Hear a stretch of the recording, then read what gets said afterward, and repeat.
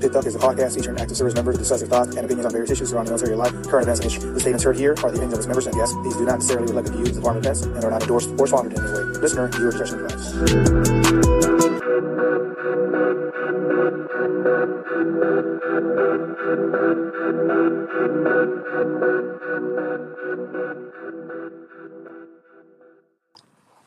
Good morning, good afternoon, good evening, ladies and gentlemen. This is Pit Talk, pulling pits and opinions with your host, Gunny G.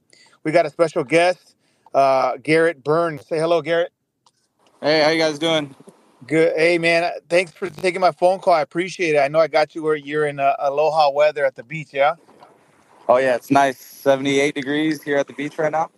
Must be nice, dog. It's rainy, gloomy, and cold over here in Washington, dog. I know, I grew up there.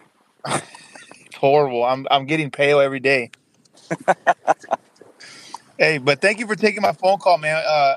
Ladies and gentlemen, we got a little snippet, little episode, little season of adversity and resilience. We got to be real. We got to be honest. We got to be transparent with the listeners. Garrett, can you share a little bit about your experience in terms of duty stations, challenges, and difficulties at that duty station?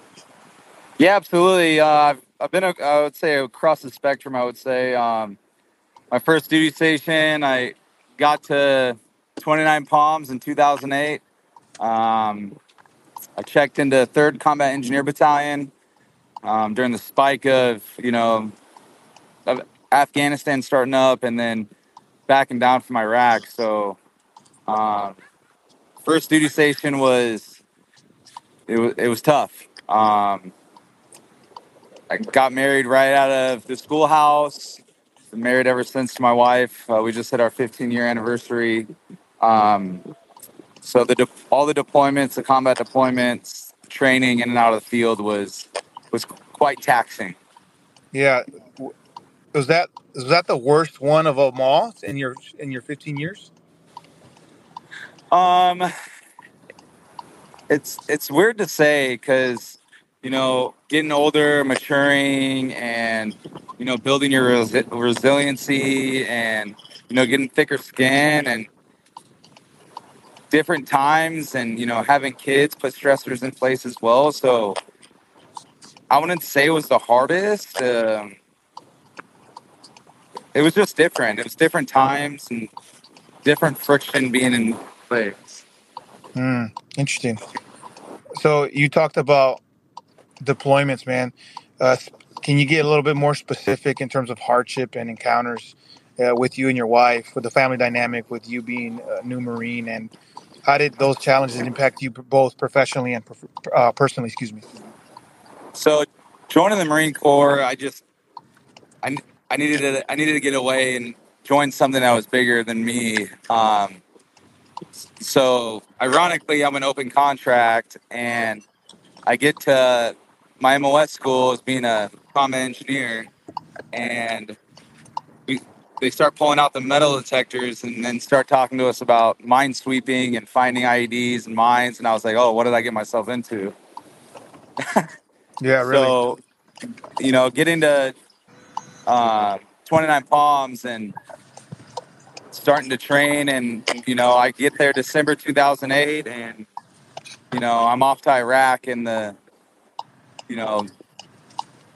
fall of 2009. I do a deployment there, come back, we're doing route clearance, found some IDs, got it blown up a few times, and coming back, and then 8 months later, volunteering to go to Afghanistan as a combat replacement, because they had a lot of KIAs and WIAs, doing route clearance as well. In my final combat deployment with that unit, we were direct support to 2-4 in Musa Kayla, and I would say that deployment was the hardest by far. Yeah. Interesting. How did you navigate and overcome those difficulties? With those deployments on you personally, and then professionally, and with you and your wife, and how did you navigate those difficulties? How did where did your strategies come from? Support systems. What are some of the lessons learned with all that? With the op tempo so high during combat. Yeah, I would say 29. That my first duty station was probably, I would say, the closest I've been with friends. The schoolhouse kept dumping classes upon classes into the unit to fill it up to, their TO. So we had a really solid group of friends that we leaned on. The wives depended on each other. We hung out every weekend. Um, I call it like our tribe because in the military we don't have our family, to Right. depend on. We just have, you know, our brothers to our left and our right, and our extended family, the Marine Corps. So that was, I would say, had a big impact on getting through those tough times. Uh, I would say the second part, like, professionally, that kind of the third deployment kind of put a lot of stressors because sweeping for IEDs every day, going on a patrol, getting shot at, finding IEDs, man, the gambit, sweeping at night, trying to find stuff. It was taxing on the mind. So Mm. having to literally throw away your humanity to be able to not, you know, give a crap. That's that's what got me through it. With the flip side to that, you're just numb to everything. Nothing really bothers you.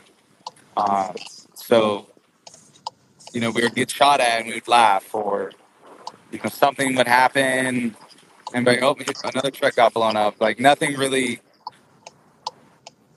mattered. It was just we made it live. That was the grind.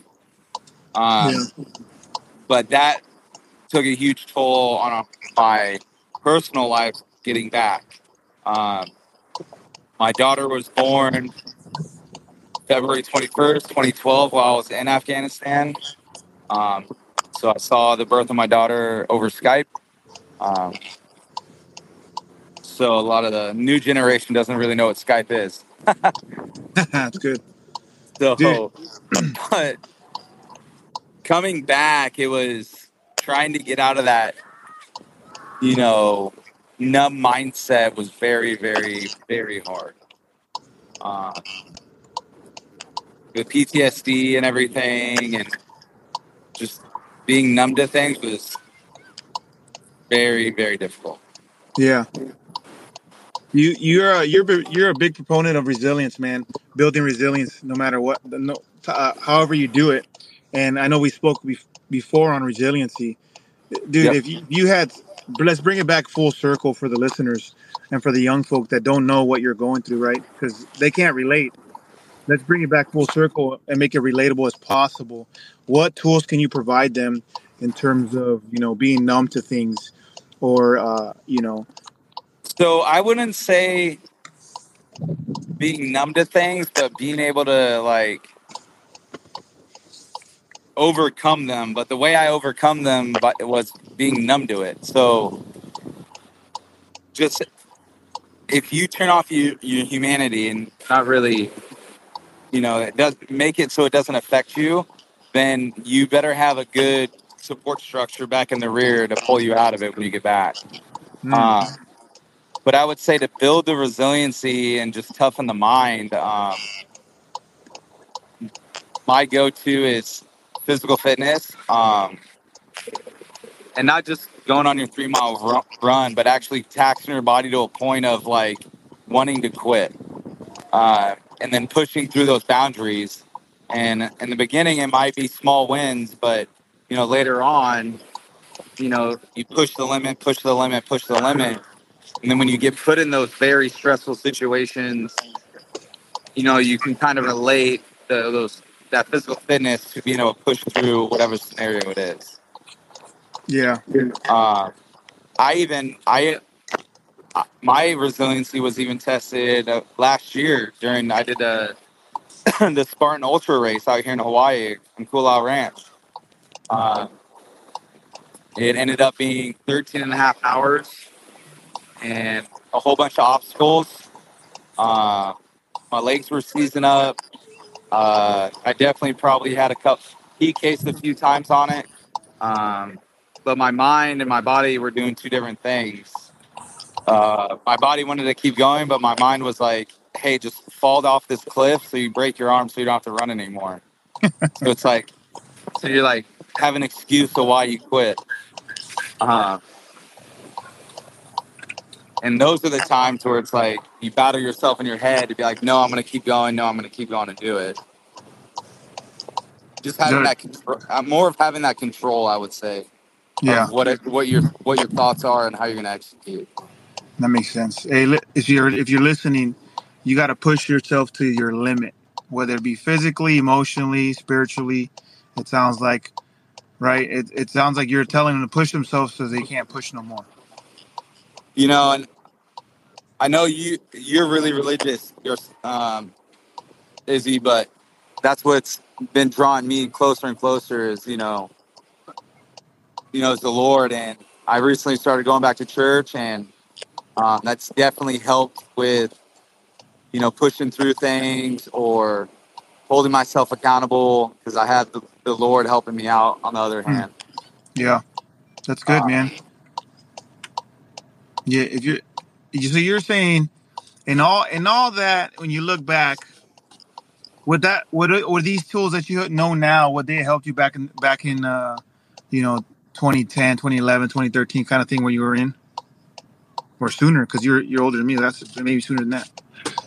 yeah, I'm 35.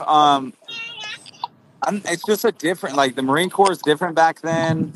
Um, till now, I would say what would have helped out more is having more, like leading by example with my staff and COs. Like my staff and COs being more involved in like, hey man, how you doing? And seeing those triggers of like people's emotions and how they're acting, on their off time or how they are at work, uh, would have, I think, helped out more with a lot of the guys. Yeah, Uh, just genuine care, I would say, because I grew up in the Marine Corps. It was like, the Iraq vets, they did Fallujah, they did all this stuff. So it was like, it was shut up, run, and you're going to do what I say. yeah, Um, because, we just listened because they were the combat vets. So we just would grind and grind and grind. And, we knew we had to because we wanted to live. So it was either you train hard or you might not come home. yeah. That makes sense. That's a different dynamic, different time for sure. If before we end this little short session, man. Again, ladies and gentlemen, it's a little just trying to get people to understand what adversity and then how resilient people are. They don't have to be service members, man. It's just give them tools. Can you give one? What if you can name one thing right now before we get off? Can you provide that tool for them?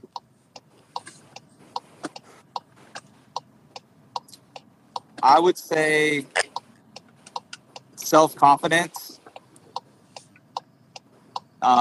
believing in yourself.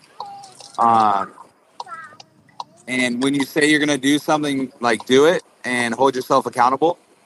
Hmm. I think that's the number one thing that's hard. It's even hard for me now, but I would say, actually find somebody that would actually hold you true to what you want to do. Yeah, And that person for me is my wife. Um, it makes me upset sometimes, but she's definitely the one that holds me to the fire and makes me follow through with my commitments that I say I'm going to do. And if you don't have a wife and you got a best friend, best friends tell you not so nice a thing sometimes, but it's the right thing to do or yeah, that you need to take care of. that's good. Ladies and gentlemen, if you're just tuning in, uh, it, Garrett just provided the last minute tool for you. get that person that's going to hold you accountable. That's going to tell you what you need, not what you want. And if you find friends and or relationships that make you feel good, well then you need to second guess the friendships that you really got. They got to make you uncomfortable. They got to push you to your limit. And thanks, Garrett, for taking the time. I know you're at the beach enjoying the I got one. hot, sunny DC, weather. I got one more thing. Yeah, go ahead. Hey, everyone's got to be comfortable with being uncomfortable. Hmm.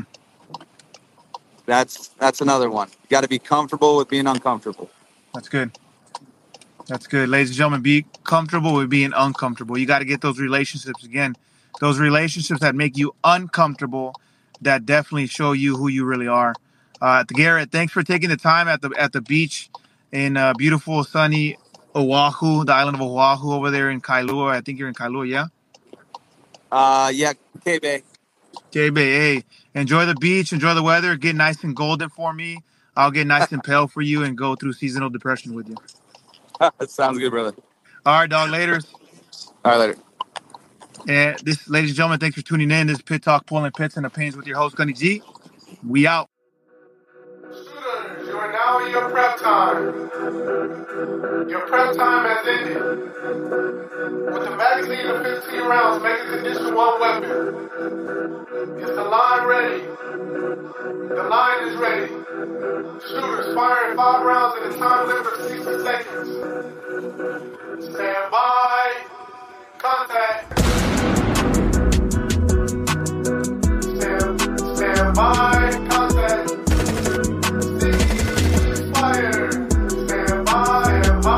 Contact. Cease fire. Pit Talk is a podcast featuring active service members who discuss their thoughts and opinions on various issues surrounding military life, current events, and history. The statements heard here are the opinions of its members and guests. These do not necessarily reflect the views of the Department of Defense and are not endorsed or sponsored in any way. Listener, viewer discretion advised.